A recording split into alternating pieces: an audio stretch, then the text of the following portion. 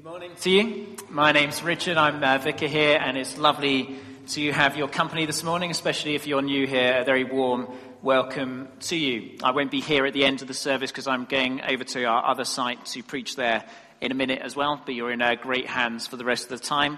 And you'll also be hearing from Emily Braybrook, our mission partner from Uganda, later on this service, which is wonderful. So I'll try and keep it as short and sweet as possible.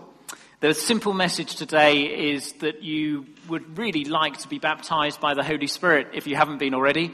And if you have been, you'd like to be baptized by the Spirit again. So that's the punchline. But we're going to go on 3 imaginary exercises before getting anywhere near there. So let's pray, and then we're going to try and stir our imaginations together as a church. Holy Spirit, you are welcome here. Come fill this place and change the atmosphere. Your glory, Lord, is what our hearts desire, to be overwhelmed by your presence, Lord. Please be here, Lord Jesus, in all your power and glory, and reveal your scriptures to us, we pray. In your precious name. Amen. So I'd love you to imagine yourself on the banks of an enormous, murky river. It's the year AD 28 or so, and you've come out to the banks of this famous river where so many wonderful things in your people's history have happened, and you've come out to hear a scary preacher. You've been religious all through your life. You've obeyed the Torah, the commandments of the Old Testament. You know the 10 Commandments and many other commandments off by heart. You've zealously tried to keep them, and you've encouraged others to do the same, believing that if only they would do what they were told, then revival would come, then glory would come, then there would be the Messiah arriving. And you're there by the banks of the river, and it's streaming past, and in front of you are all the plebs of the countryside, the laborers, the farmers, and they're all going into this prophet man. And you're just wondering, could he possibly be the one that we've been waiting for? For 400 years, the word of Lord has not come to Israel. And you're looking out at him and you think he looks an unlikely prospect, but maybe he's a bit like Ezekiel, that shaggy prophet of old. And there he is, he's standing there with a belt round his waist, clothes made of camel hair. And you've heard rumors that he only eats locusts and wild honey. But you also heard a rumor that this is Zechariah's son. Zechariah that your father told you about, an old man who late on in his life, he with his wife had conceived, and a miraculous baby had been born to them. That son was never to have wine, and he was to be filled with the Holy Spirit from birth. And he disappeared off into a desert as he reached childhood. And you'd heard rumors that this might be that same miracle child born to a holy couple. And you just wonder if this might be the Messiah who will deliver you. And so you're there looking out at him thinking, I wonder if this man will sort everything out and make all the people who are wicked turn from their wicked ways. And then he looks at you and your friends and he says, you brood of vipers, who warned you to flee from the coming wrath? Produce fruit in keeping of repentance. And do not think you can say to yourselves, we have Abraham as our father. I tell you that out of these stones God can raise up children for Abraham. The axe is already at the root of the trees, and every tree that does not produce good fruit will be cut down and thrown into the fire. And it sort of goes right through you. It's like he's looking at you, but he's looking right through you, and you feel exposed, you feel vulnerable. And you wonder what's going to go on, and you're not quite sure whether you like this prophet as much as you thought you did a few minutes ago.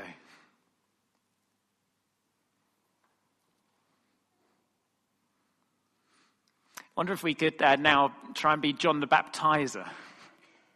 Here we are, standing in a river, musing over our existence. Your parents have long since died. They were very elderly when they had you. They told you that you were a miracle child, and you've known the word of the Lord speaking to you as surely as you knew your mother for the few years that you had her on this planet. And God's taken you into a desert, and just now he's been stirring you with a simple message. And the message is repent, turn and be baptized. And people have been hearing your message and coming out towards you. And you look at them and you look at the needs that they have. And you see these farm laborers and these peasants and others coming to you. and you know that they're like sheep without a shepherd, and you want to help them. But you know that all you can do is prepare them for something that might come after you. And so you dunk them in the water, and you see the ones who seem to be just in power above them, and you turn to them and you curse them, and you tell them, who told you to come out here? And you long for the hearts of these people to be made right, but you know that you can't do it. And so you tell them, I baptize you with water for repentance, but after me will come one who's more powerful than I. There is a hope. His sandals I'm not fit to carry. He'll baptize you with the Holy Spirit and with fire. His winnowing fork is in his hands, and he'll clear the threshing floor, gathering up the wheat into the barn and burning up the chaff with unquenchable fire. And you looked right into the eyes of a Pharisee when you talked about the chaff and the unquenchable fire that you know they thought was good for other people, but you think is good for them. And then, what's that? In the distance, something stirs within you, and you look out. Could it be? Is it? And it's almost like a 21st century film. The background music's just slowed down, and you look out, and they're walking towards you. Comes your childhood play friend. He's all grown up now. And he's coming closer, and your heart's pounding. And suddenly it all begins to make sense. And you remember what your mother had told you about your first encounter with that cousin of yours, when you were still a child in your mother's womb and he was but a tiny embryo in Mary's. And you bounced around in the womb as you'd first seen this cousin come your way. And you wonder if it could all be coming now. And you just sort of think, is he the one whose sandals I'm not worthy to untie? And he walks closer, and the crowd's parts, and it goes silent. And you're like, even as you've been looking at others and tearing into their souls, now you feel exposed. And you're like, get away from me. How can I baptize you? I need to be baptized by you. Do you come to me? And he looks you in the eye and says, let it be so now. It's proper for us to do this to fulfill all righteousness. And so you baptize him as gently as you can, and he practically puts himself under the water and pulls himself up. But as he comes up, 4 things happen. The heavens are opened like in Isaiah or Ezekiel's day. The Holy Spirit comes down like a dove. The Holy Spirit rests on Jesus and stays on Jesus. And a voice booms from heaven and speaks.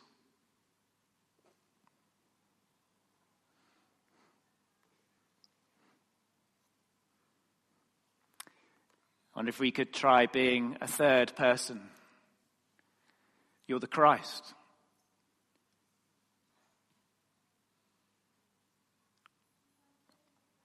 And you start walking towards the River Jordan. Words that you'd co-authored with human beings centuries before, resonating through your head from the scriptures that you've learned since a child. The man that you called father has passed away some years ago. You've been helping to raise your brothers and your sister with your mother. You've been a carpenter in Galilee for many years. You've always had a sense that you needed to do your father's will, but now you've just turned 30, and that's a key age in your culture. It's an age of full manhood, and you're moving into your destiny. And you're heading towards that funny cousin John that you haven't seen for ages. And you've heard the crowds have been stirring. There's been a storm in society. People are longing for God. And as you look at them, you see they're like sheep without a shepherd. And you know that you can help them. And you walk forward and people just sort of part way in front of you. And you walk down into the Jordan.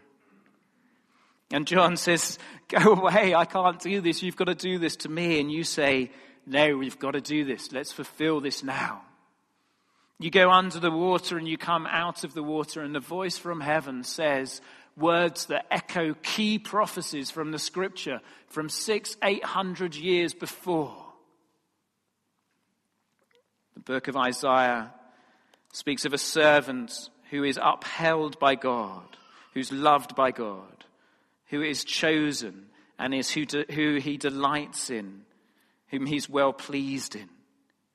The Psalm 2:7 speaks of the Messiah being God's own son. And the voice from heaven echoes these prophecies and it says, "You're my son. I love you. I'm pleased with you." Words that every son needs to hear from a father. I love you. You're mine. It's your identity. And you're doing well. Words that all of those sheep without a shepherd were longing to hear from someone that they could put their trust in. But no human has ever been fully able to affirm someone in the way that we need to be affirmed. And he gets it pure and simple from the heavenly source. Absolute love, absolute affirmation, absolute valuing. He comes out of the water and he's filled with the Spirit of God. He's there and ready.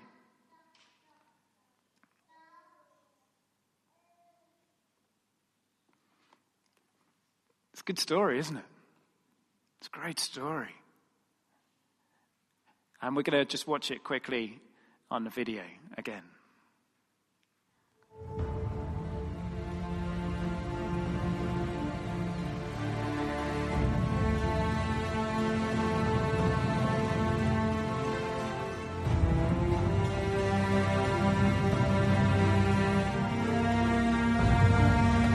There is one to come, greater than me, who will baptize with fire. I am just a voice in the wilderness, preparing the way for the...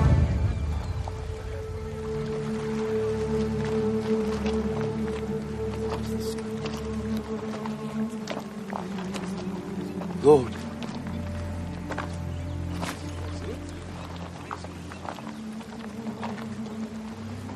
Don't stop. Surely I need you to baptize me.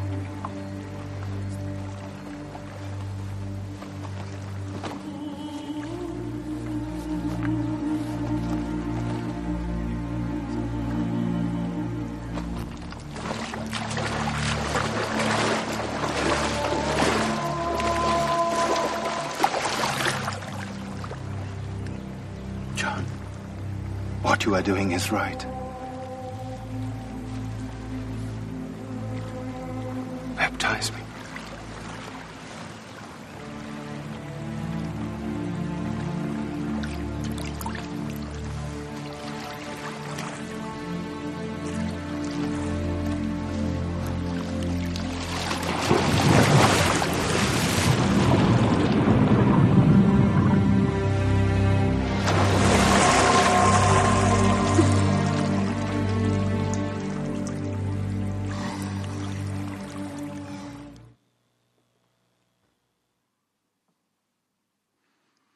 I wonder what you think of that experience for Jesus.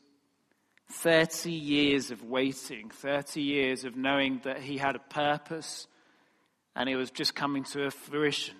Imagine the Olympic sprinter who's lined up at the starter's line. He's been preparing for the last 4 years at least for this moment. The gun goes and boom, he's off. Jesus is off.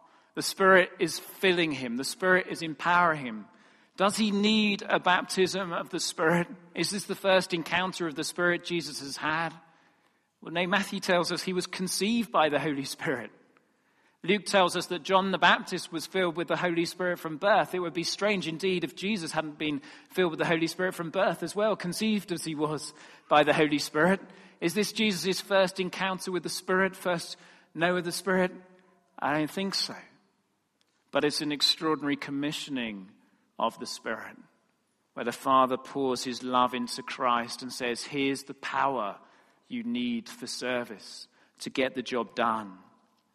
Like in Isaiah, the Messiah is going to not shout or cry out or raise his voice in the streets as he brings justice to the nation.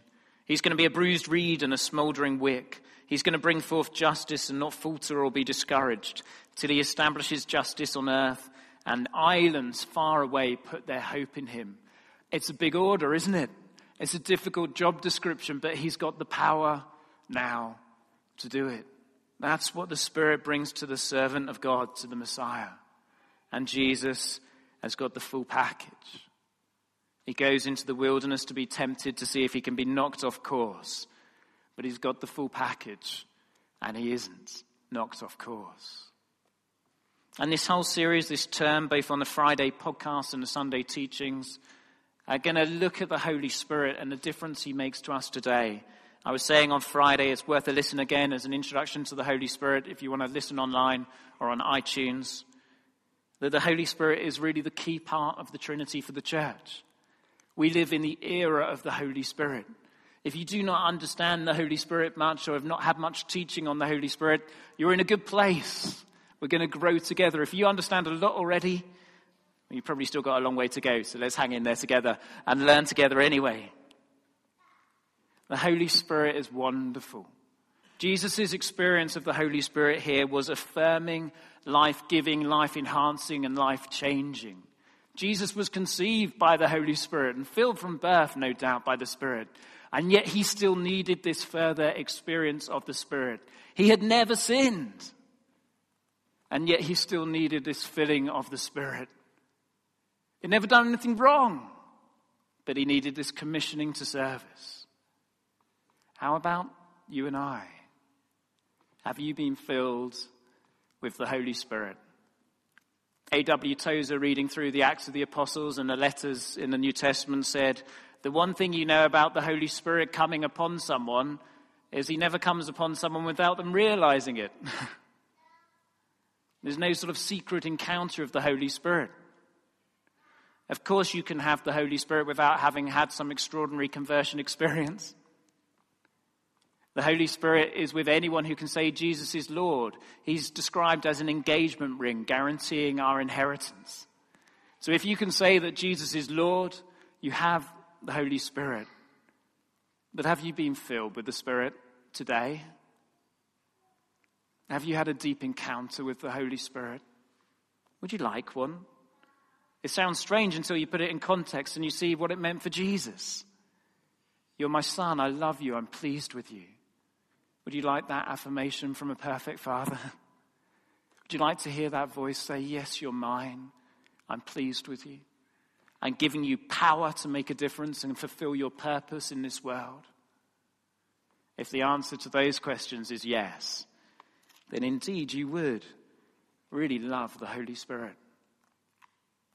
I'm going to leave you in Nicola's capable hands, and it may be that today you're just beginning to muse on these things. We've got a whole term together on this to go deeper into this. But if you're ready to say, God, give me more of the Spirit, or give me a fresh anointing of the Spirit, do take the time during the worship and the response and the prayers to open your heart again to the God himself, who is the Spirit of God, who longs to meet you today. It's lovely to see you. God bless you, and look forward to getting you know you more if you're new here today. Amen.